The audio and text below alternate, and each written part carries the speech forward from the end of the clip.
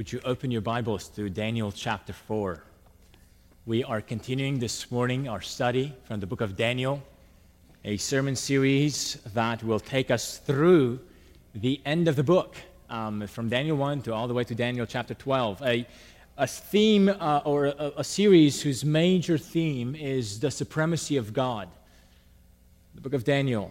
Today we continue chapter 4. If you're using one of the Bibles provided in the chair in front of you, you may find this passage on page number 773. Let's prepare our hearts for the reading of God's Word. This is going to be a longer chapter. And if you've been around Park Hills for a while, you know we are not afraid of reading long chapters. We would rather read God's Word than you listen to me speaking. I'm serious. Amen? God can speak to us through the mere simplicity of reading God's Word. So that's what we're going to do. Daniel chapter 4. King Nebuchadnezzar, to the peoples, nations, and men of every language who live in all the world, may you prosper greatly. It is my pleasure to tell you about the miraculous signs and wonders that the Most High God has performed for me. How great are His signs, how mighty His wonders. His kingdom is an eternal kingdom. His dominion endures from generation to generation. I, Nebuchadnezzar, was at home in my palace, contented and prosperous. I had a dream that made me afraid. As I was lying in my bed, the images and visions that passed through my mind terrified me. So I commanded that all the wise men of Babylon be brought before me to interpret the dream for me. When the magicians, enchanters, astrologers, and diviners came, I told them the dream, but they could not interpret it for me. Finally, Daniel came into my presence, and I told him the dream. He's called Belteshazzar, after the name of my God, and the spirit of the holy gods is in him. I said, Belteshazzar, chief of the magicians, I know that the spirit of the holy gods is in you, and no mystery is too difficult for you. Here's my dream. Interpret it for me. These are the visions I saw while lying in my bed. I looked, and there before me stood a tree in the middle of the land. Its height was enormous. The tree grew large and strong, and its top touched the sky. It was visible to the ends of the earth. Its leaves were bountiful, its fruit abundant, and on it was food for all. Under it the beasts of the field found shelter, and the birds of the air lived in its branches. From it, every creature was fed. In the visions I saw while lying in my bed, I looked, and there before me was a messenger, a holy one, coming down from heaven. He called in a loud voice, "Cut down the tree and trim off its branches. Strip off its leaves and scatter its fruit. Let the animals flee from under it and the birds from its branches. But let the stump and its roots, bound with iron and bronze, remain in the ground, in the grass of the field. Let him be drenched with the dew of heaven, and let him live with the animals among the plants of the earth. Let his mind be changed from that of a man, and let him be given the mind of an animal, till 7 times pass by for him." The decision is announced by messengers. The holy ones declare the verdict, so that the living may know that the Most High is sovereign over the kingdoms of men and gives them to anyone He wishes and sets over them the lowliest of men. This is the dream that I, King Nebuchadnezzar, had. Now, Belteshazzar, tell me what it means, for none of the wise men in Babylon, in my kingdom, can interpret for me. But you can, because the spirit of the holy gods is in you. Then Daniel, called Belshazzar, was greatly perplexed for a time, and his thoughts terrified him. So the king said, Belshazzar, do not let the dream or its meaning alarm you. Belshazzar answered, My lord, if only the dream applied to your enemies and its meaning to your adversaries. The tree you saw, which grew large and strong, with its top touching the sky, visible to the whole earth, with beautiful leaves and abundant fruit, providing food for all, giving shelter to the beasts of the field, and having nesting places in its branches for the birds of the air. You, O king, are that tree. You have become great and strong. Your greatness has grown until it reaches the sky, and your dominion extends to distant parts of the earth. You, O king, saw a messenger, a holy one, coming down from heaven and saying, Cut down the tree and destroy it, but leave the stump bound with iron and bronze in the grass of the field while its roots remain in the ground. Let him be drenched with the dew of heaven. Let him live like the wild animals until 7 times pass by for him. This is the interpretation, O king. And this is the decree the Most High has issued against my Lord, the king. You will be driven away from people, and you will live with the wild animals. You will eat grass like cattle and be drenched with the dew of heaven. 7 times will pass by for you until you acknowledge that the Most High is sovereign over the kingdoms of men and gives them to anyone He wishes.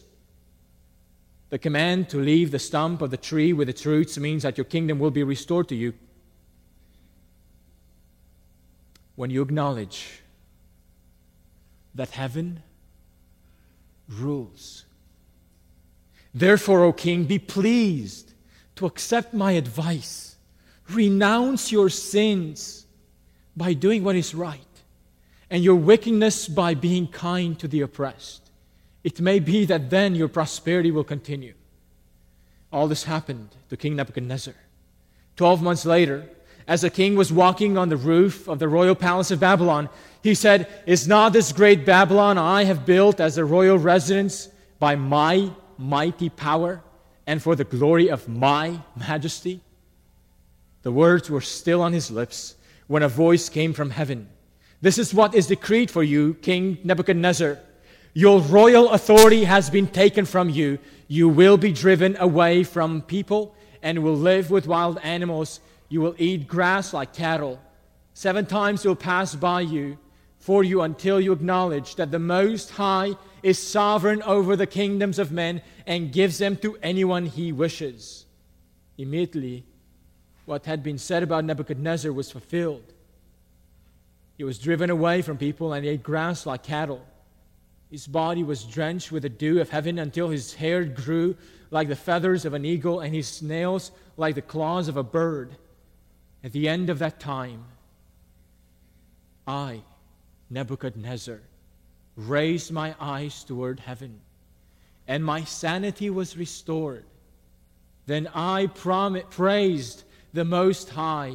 I honored and glorified Him who lives forever. His dominion is an eternal dominion. His kingdom endures from generation to generation. All the peoples of the earth are regarded as nothing. He does as He pleases with the powers of heaven and the peoples of the earth. No one can hold back His hand and say to Him, What have you done? At the same time that my sanity was restored, my honor and splendor were returned to me for the glory of my kingdom. My advisors and nobles sought me out, and I was restored to my throne and became even greater than before. Now I, Nebuchadnezzar, praise and exalt and glorify the King of heaven, because everything He does is right, and all His ways are just, and those who walk in pride He is able to humble. Amen. This was the word of the Lord. This is the word of the Lord for our hearts this morning. Would you bow with me in a word of prayer so that we may ask God to give us His Spirit to understand it? Let's pray. Our gracious God, we thank you for your revelation of your kingdom to us. We thank you that you reign.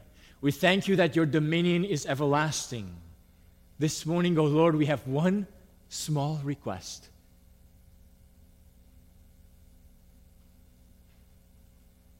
Would you drive home this point for us again in fresh ways?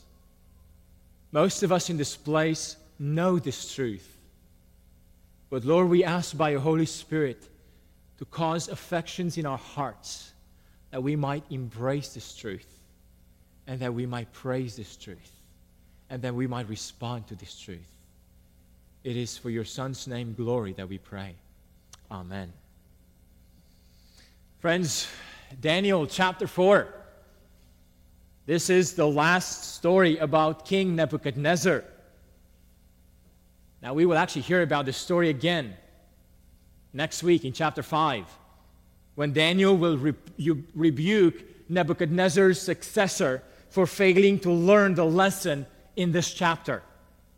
Friends, listen to the story in this chapter today, because you don't want to find yourself replaying the script of chapter 5.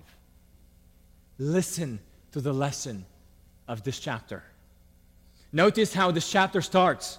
Verse 1, King Nebuchadnezzar to the peoples, nations, and men of every language who live in all the world. It's my pleasure to tell you about the miraculous signs and wonders that the Most High God has performed for me. Friends, this language sounds like a personal testimony. And that's what it is. A testimony from King Nebuchadnezzar. Let's look and see what he emphasizes. What's the point of this testimony? Well, this testimony starts by praising God. Look at verse 3. How great are his signs, how mighty his wonders. His kingdom is an eternal kingdom. His dominion endures from generation to generation. Do you hear that praise? And when we read the chapter, did you hear the echo of this praise? This praise will be repeated again at the end of the chapter in verse 34. I honored and glorified him who lives forever. His dominion is an eternal dominion. His kingdom endures from generation to generation. So the point about this testimony is the kingdom of God. The kingdom of God functions as bookends to this chapter. The kingdom of God, or the praise to the kingdom of God, functions as bookends to this testimony. And then, as we will see, this praise about the kingdom of God is echoed 2 more times in the story. In other words, the introductory praise of verse 3 is the conclusion. It's also the center. And it's the introduction, the center, and the conclusion of this chapter. It's a grand point why Nebuchadnezzar tells us this testimony. To tell us about the sovereign rule of God.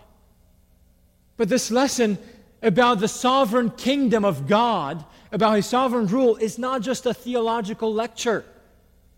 This lesson is played out in a very practical way. This lesson was played out in a very personal way. This lesson was played out in a very painful way. The God who humbles the king. It's a very painful story of how God awoke the king to how serious and real is the kingdom of God. God humbles the king to bring home this lesson about the reign of God over the affairs of men. Most of this chapter is a recounting of how God humbled this king. But the main purpose of the chapter is not a lesson in humility or suffering. The main purpose of this chapter, the main purpose behind the humbling of the king, is God's gracious purpose. And that's what we want to look at. God's gracious purpose behind humbling the king. He's helping the king realize who is truly king, who's truly in control, who's truly sovereign, whose kingdom is enduring. More so, whose kingdom really matters. And whose kingdom do you and should you try to be sure to be a part of. The humbling this chapter relates is not a general trait of humility. Friends, you can find general traits of humility in people who are irreligious. There are people who have nothing to do with God and have a way about themselves that's very humble. It's not hard to find them. But the kind of humility and the humbling experience we see in this chapter is closely related to the revelation of the kingdom of God, to the revelation of the reign of God. It's a kind of humility that finds its source in realizing God's sovereign control. So let's look at each of these two themes of how they interplay. God's painful decree of humbling the king, God's painful decree of humbling the king. But then let's look at God's gracious purpose of revealing his reign. God's gracious purpose of revealing his reign. Let's look at these two themes as they interplay in this chapter. God's painful decree humbles a king. The recounting of the story of God humbling the king is fairly straightforward. It really has two parts. First, God gives a dream to warn the king about what's going on and what's going to happen to him. And second, God executes it. God does it. He does what he says he will do. The dream is aimed at warning the king about what's coming to him, and God gives him a picture of a great tree touching the sky, visible to the ends of the earth. This was the reputation and influence of the king of Babylon. He was able to achieve that which the people of Babel, his predecessors, have aimed and hoped to achieve, and God has frustrated their plans. In a similar way, as in Genesis 11, a messenger from God, a messenger from heaven comes down and frustrates the plans of the king of Babylon. God sends this messenger to cut down a tree as an image of what will happen to the king. God will drive away the king from his throne. Actually, look at verse 16. How God will do this, what God will do. Verse 16 says, "Let him be drenched with the dew of heaven, and let him live with animals among the plants of the earth." Friends, so far, we could say this king is going to become homeless. Deposed of power, deposed of riches, deposed even of shelter and food. But that's not the end of God's judgment. Look at verse 17. Let his mind be changed from that of a man, and let him be given the mind of an animal. In other words, God will take away his reason so that whatever he will do willingly. Because his mind became corrupted. Let this be very clear. God is not forcing this upon the king. Once God is giving him this kind of mind, the king does this willingly, freely. As Daniel interprets the dream, we find out that this humbling is for a season. Verse 26, the command to leave the stump of the tree with its roots means that your kingdom will be restored to you when you acknowledge that heaven rules. Do you hear what's at stake? Do you hear what God wants to teach us, king? That heaven rules. That even if his empire has reached a climax of influence, the king has failed to acknowledge the presence of another dominion, the dominion of heaven. And Daniel's encouragement to the king to turn away from his sin and wickedness was a practical implication of what it means to acknowledge that heaven rules over our lives. We turn away from our sinful, rebellious ways. That's why Daniel, at the end of interpreting the dream for the king, says, "O king, accept my advice. Turn away from your sins. Accept the truth that heaven rules." Now look at the way Daniel gives this to the king. Verse 27, "Therefore, O king, be pleased to accept my advice. Renounce your sins by doing what is right and renounce your wickedness by being kind to the oppressed. It may be that then your prosperity will continue." Now, friends, let's be very clear. Daniel is not suggesting here a salvation by works. If you remember in chapter 2 and 3, King Nebuchadnezzar has already acknowledged the greatness of God. Remember the stories of chapter 2? Remember the story of chapter 3? The fire, and how this king has already acknowledged the greatness of God? Has anything changed in his life? Nothing. That's why Daniel comes back now and says, renounce your ways. It's not enough simply to acknowledge God as King, as the Most High, by some sort of giving an intellectual assent to His greatness, without that actually changing, transforming your life. This emphasis of having a true kind of faith in God that really changes us, that changes our patterns of life, was an emphasis that the prophets in the Old Testament constantly brought back to the people of Israel when they said, do what is right. Stop oppressing the poor. Do righteousness. This was not a works righteousness. This was simply a message to say, live according to the truth that God's ways are true. Live out the truth that heaven rules. It's this emphasis of having a true faith in God that truly transforms us. That's the point of the book of James as well. It's not that works produces faith. It's that true faith produces works.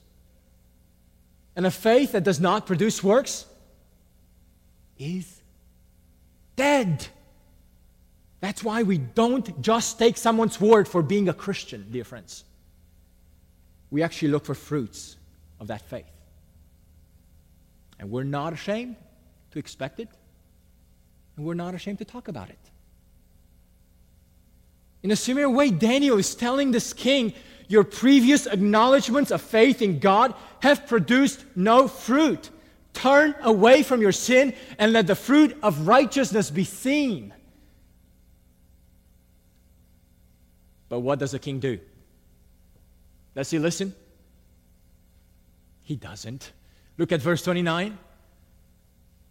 12 months later, as the king was walking on the roof of the royal palace of Babylon, he said, is not this great Babylon I have built as the royal residence by my power and for the glory of my majesty? The king fails to acknowledge that heaven rules. When he looks at his kingdom, at what he accomplished, at what does he conclude? Verse 30, is not this the great Babylon I have built by my power and for the glory of my majesty? Friends, the king continues to be consumed with himself, with what he was able to accomplish for his own satisfaction and glory. Friends, just a hint about sin from this picture. Sin will always crouch at your door with enticing you with something that would satisfy you. Sin always entices us with something that would be satisfying to you, not to somebody else. He's not going to say, look, do this, and the world will be such a better place. Do this, and God will be so happy with you. No, he'll come and say, do this, and you'll feel so good about it. It'll be so good to you. The heart of sin is ultimately a turn away from God towards you. Turn away from God towards me. And this turn happens not just to us individually, but it happens corporately when churches turn their ultimate attention away from God and towards themselves. To how big they have become, to what they were able to accomplish, to their strategies that guarantee success. Verse 31 tells us that the words were still on his lips when a voice came from heaven. God's verdict was going to be executed. And how is it described? In one simple phrase: your royal authority has been taken away from you. And then verse 33 tells us immediately what had been said about King Nebuchadnezzar was fulfilled. Friends, God's reign is real. He has the power to come through on all his plans. And he does so, especially when the warning signs have been ignored, dismissed, and rejected. God's painful decree to humble the king. That's the first stream. of emphasis going through this chapter. But why did God humble the king in this way?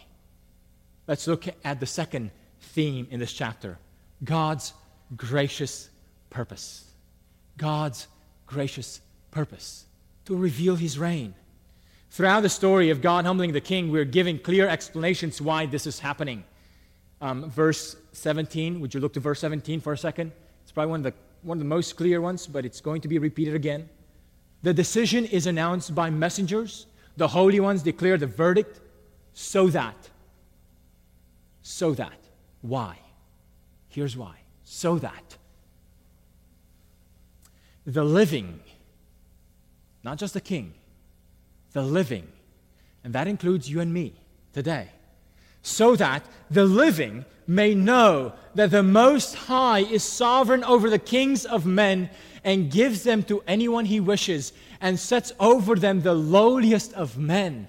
That's the point of the dream. That's the point of why God decrees a painful humbling for the king, to tell those living on earth that heaven rules, that the Most High is sovereign, in control even over the kingdoms of the earth. And one particular example of his control over the kingdoms of the earth is the fact that he's able to give these kingdoms to whomever he wishes. In this case, God gave the kingdoms of this earth to Babylon. Do you remember the prophecy from Jeremiah that our brother Andy read earlier in the service? And do you remember how the book of Daniel starts with the words, "And God gave Jehoiakim into the hands of Nebuchadnezzar"? And it's not simply that God gave Israel and Judah, the people of Judah, to Nebuchadnezzar. God says, I'm going to give Israel's neighbors as well to Babylon. I'm giving all the nations of the earth to Babylon. I am giving all the animals of the earth to come under the authority of the king of Babylon. God has the authority to give the kingdoms of the earth to whomever he chooses. And up until now in the story, he chose to do it to Babylon.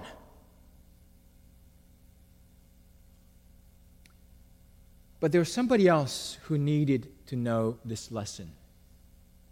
Not just Israel. Not just the nations around Israel. This time, God has to teach this lesson to the very king of Babylon. The one who up until now was the recipient of what God has given to him. And the exiles were proof that God has given them these kingdoms to him. But he didn't see it that way, did he? What he saw was his kingdom, his might, his power, the tree that reached the sky, the tree that had a reputation for the whole face of the earth, just like the Tower of Babel. And God now has to give the same lesson to this king. The very God who gave him authority over men now takes it away from him. Why does God humble the king? The question is not simply, why does God humble us? But why does God humble the king? And not just any king, but the king that conquered all these nations. The king of the greatest empire at the time. To teach even him that he's not in charge. That even when it seems so, even the one place on earth where somebody might have the greatest advantage point of seeing control, human control, even in that spot, God reveals himself.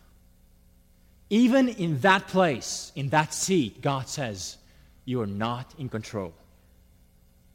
There is a higher throne, and even the king of Babylon must change his orientation in life to this higher throne. And if God does this to the king of Babylon, he wants to do it with every one of us who are among the living. This is the purpose why God humbles a pagan king. He wants to open the eyes of the king to see who is truly in control.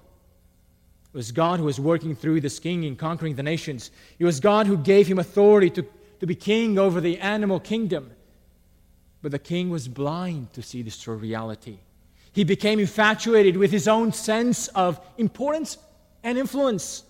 And such infatuation with our own self is always self-destructive. And friends, in the end, such infatuation with our own sense of self-importance triggers the judgment of God. That's why God warns the king about this danger.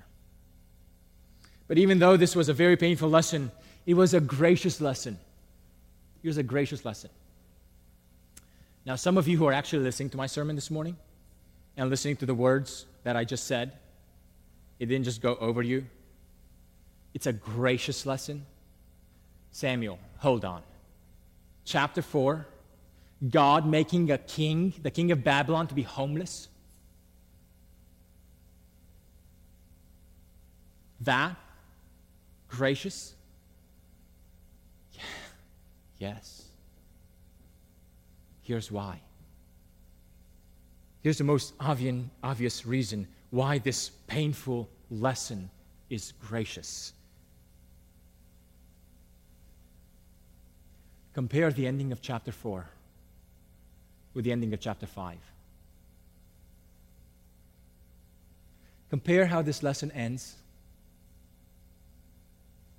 and how the lesson ends in chapter 5. Those of you who don't know chapter 5, go home and read it. Get ready for next week. You'll get a sense by chapter 4. It's God's gracious purpose.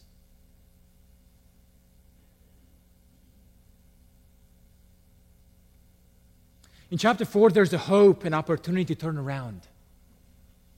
In chapter 4, there's a hope and the opportunity to turn around.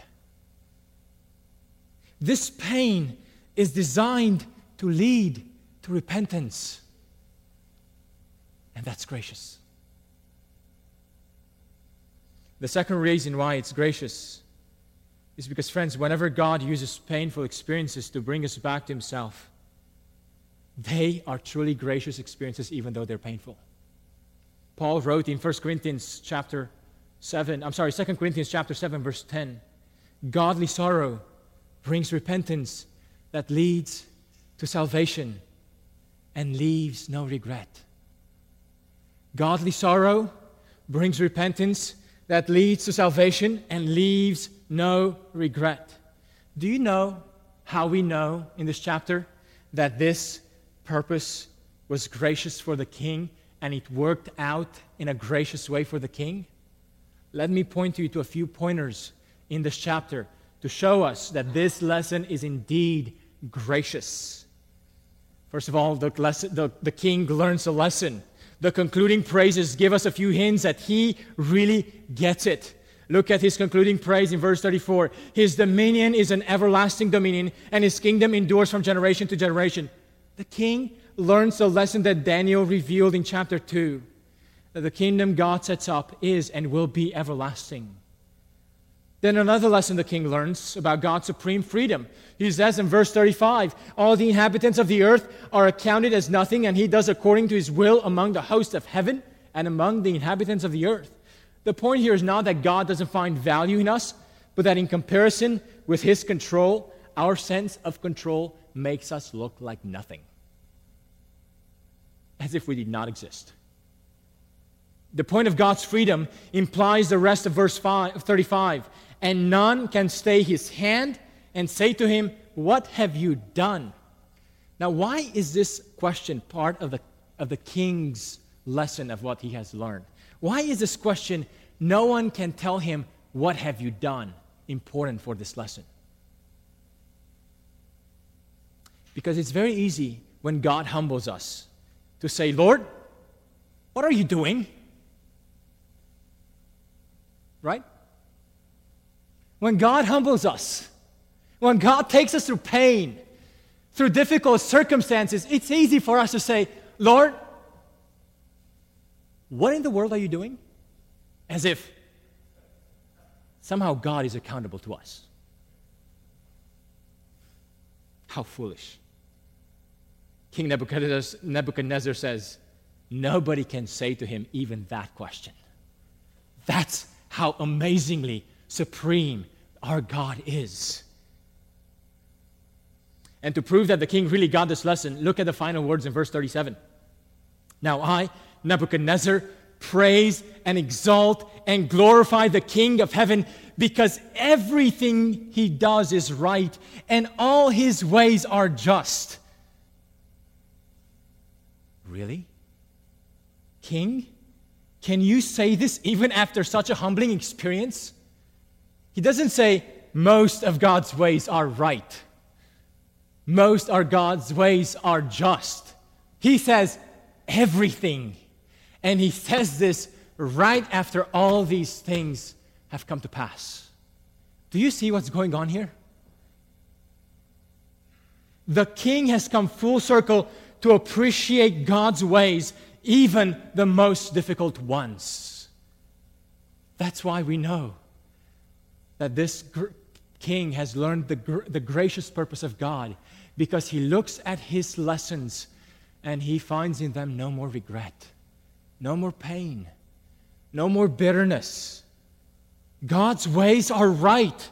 God's ways are just. There's no more resentment about the ways of God. Friends, when we come to see God's gracious purpose, we cannot but conclude that God's ways are always right and just, even when they're painful. Why? Because he brings us back to himself. In these lines, you hear the voice of a man who recounts his story of how God humbled him, and you hear no resentment. Why? Because he became convinced that there is a higher throne, even above his throne. And learning to respond to God's reign is a gracious purpose of God. Learning to respond appropriately in life's circumstances to God's reign is a gracious purpose of God. But there's somebody else in this story that we may easily skip, who needed to learn this lesson in a fresh way. It's not just the king of Babylon. There's somebody else who needed this story to be convinced and reminded of God's control over the kingdoms of the earth and of God's gracious purpose. It was all the nations and the peoples that were under the king of Babylon. That's why he writes this as a testimony and spreads them out to the entire kingdom. All the peoples, all the nations of his kingdom get this testimony report. So that all will know that their destiny under the king of Babylon was God's decree over them. But of all the nations of this empire, of all the peoples this king has subjugated and exiled, there was one nation who perhaps needed to hear these words the most. It was Israel. Many years have gone. The prophets in Jeremiah's time have all prophesied the exile will be short, everything will come back soon. That's what everybody was saying, a message of hope. False hope. And the years have passed by, and nothing has come about. The exile was going on, and it seemed indeed that God was no longer in charge, that God was no longer caring for his people, that God was no longer in control. If you want to see this how true this is, go home and read Jeremiah's letter in chapter 29 to the exiles of Babylon. And Jeremiah says, don't listen to the prophets who tell you this will be short. It will be long. Stay there. Plan to stay there. Be concerned about the welfare of the city, because you'll be there for a while. And it was easy for Israel to feel crushed and hopeless under the long years of exile. And most importantly, it was easy for those under exile to lose hope in God, the God of their fathers. It was easy for their faith to be crushed under the heavy burden of a long exile. Imagine what must have felt like if you are one of those exiled people scattered throughout Babylon. And one day a decree comes from the king, and you're fearful of another decree that would command worshiping his gods. But instead what you get is chapter 4. Can you imagine? And you can't help but conclude that only the God of heaven can humble even the king of Babylon in this way. Only the God of heaven can turn the king's heart to acknowledge that the God of Israel, the God of Daniel, the God of Shadrach, Meshach, and Abednego is truly in control over the affairs of man. What a bolstering of faith for the Hebrew people scattered throughout Babylon. Friend, do you see God's gracious purpose behind this story? To bolster the faith of those crushed under the weight of the exile? God has spoken to His people through the prophets, and they disregarded His word. God has taken them into exile, and now God speaks to His people through the decree of a pagan king, and now the king of Babylon is the one who declares that God is sovereign over the nations of the world. How gracious is this God? How gracious. But there's one last proof of God's gracious purpose behind this humbling experience. He humbles not only the king and is gracious to the king, He's not only gracious to the people of Israel by bolstering their faith that God indeed is able to do this, but there's something else in God's gracious purpose. Whenever the angel of God announced that God's purpose behind this humbling experience was to point the king to God's sovereign power, here's something what the king was supposed to get.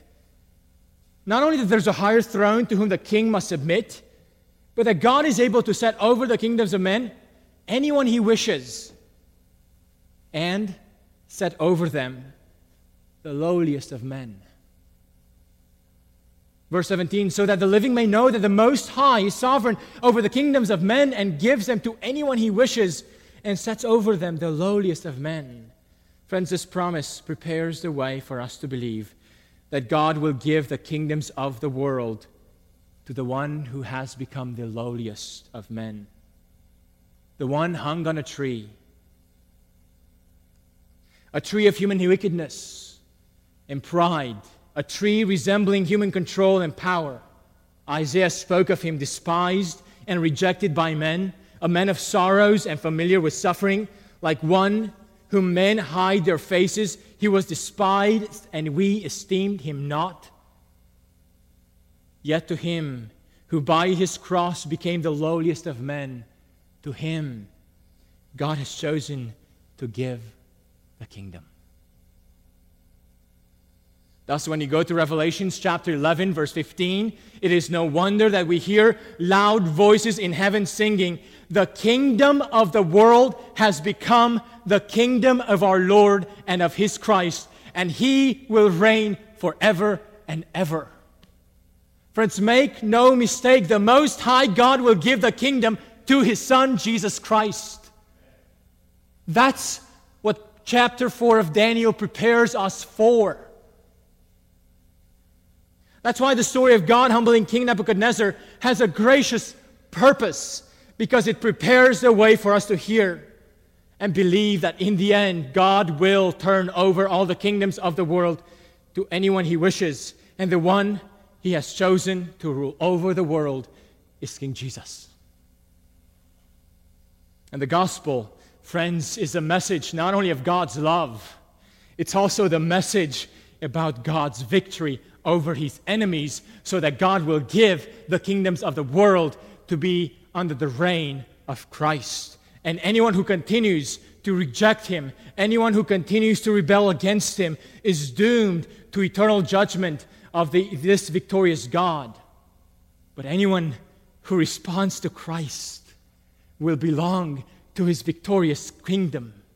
And friends, our response to Christ involves a turning away from our rebellion, a turning away from our sin, and turning to Christ and believing that on that tree, Christ has bore the punishment of our rebellion so that He might give us entrance into His kingdom.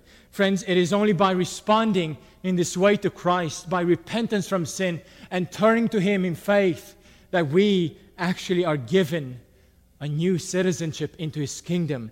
It is by doing so that we embrace Christ and are united to Him by His Holy Spirit. Friend, if God in the end will give the kingdoms of men to King Jesus, your only hope is to turn to Jesus. Your only hope is to embrace this King, even now. Even now. Friend, don't wait for the events of Daniel 5. Don't wait for the events of Daniel 5. If you would like to know more about how you can respond to Christ, I would love to talk to you at the end of the service. But don't wait. For all those of us who have made a public profession of our repentance and faith in Christ, friends, let us be encouraged to persevere. Let us be encouraged to persevere in our worship of God, even if we're still waiting for the exile to be over. Let us not lose faith that our God is sovereign over the affairs of men. Let us sing with Nebuchadnezzar that everything God does is right and all His ways are just, even when He humbles us to awaken us from the slumber and numbness of losing sight of the kingdom of God. Let's sing with King Nebuchadnezzar his doxology that everything he does is right and all his ways are just, even when he humbles us, because his dominion is an eternal dominion. And heaven rules. Let's pray.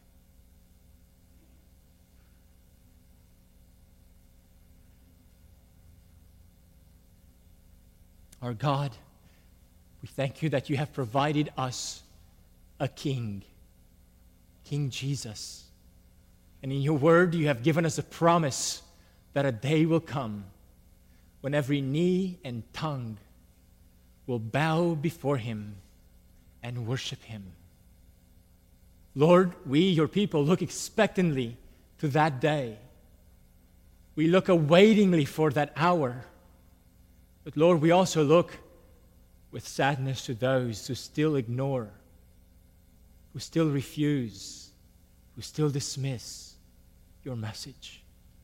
Lord, I pray that you would grant your grace to us, to those who hear this message, to those who hear the gospel, that they may come to you, that they may respond to you, so they might become citizens of your eternal reign. Oh Lord, we pray that your church will be an embassy of your reign here on earth. We pray that Park Hills Baptist Church will be an outpost of what it means that God reigns among His people. Renew in us a commitment to your kingdom. Renew in us a commitment to our gathering as a bound people, bound to their Lord and King. We pray that your kingdom may shine forth through us in this place for your glory, not ours. Amen.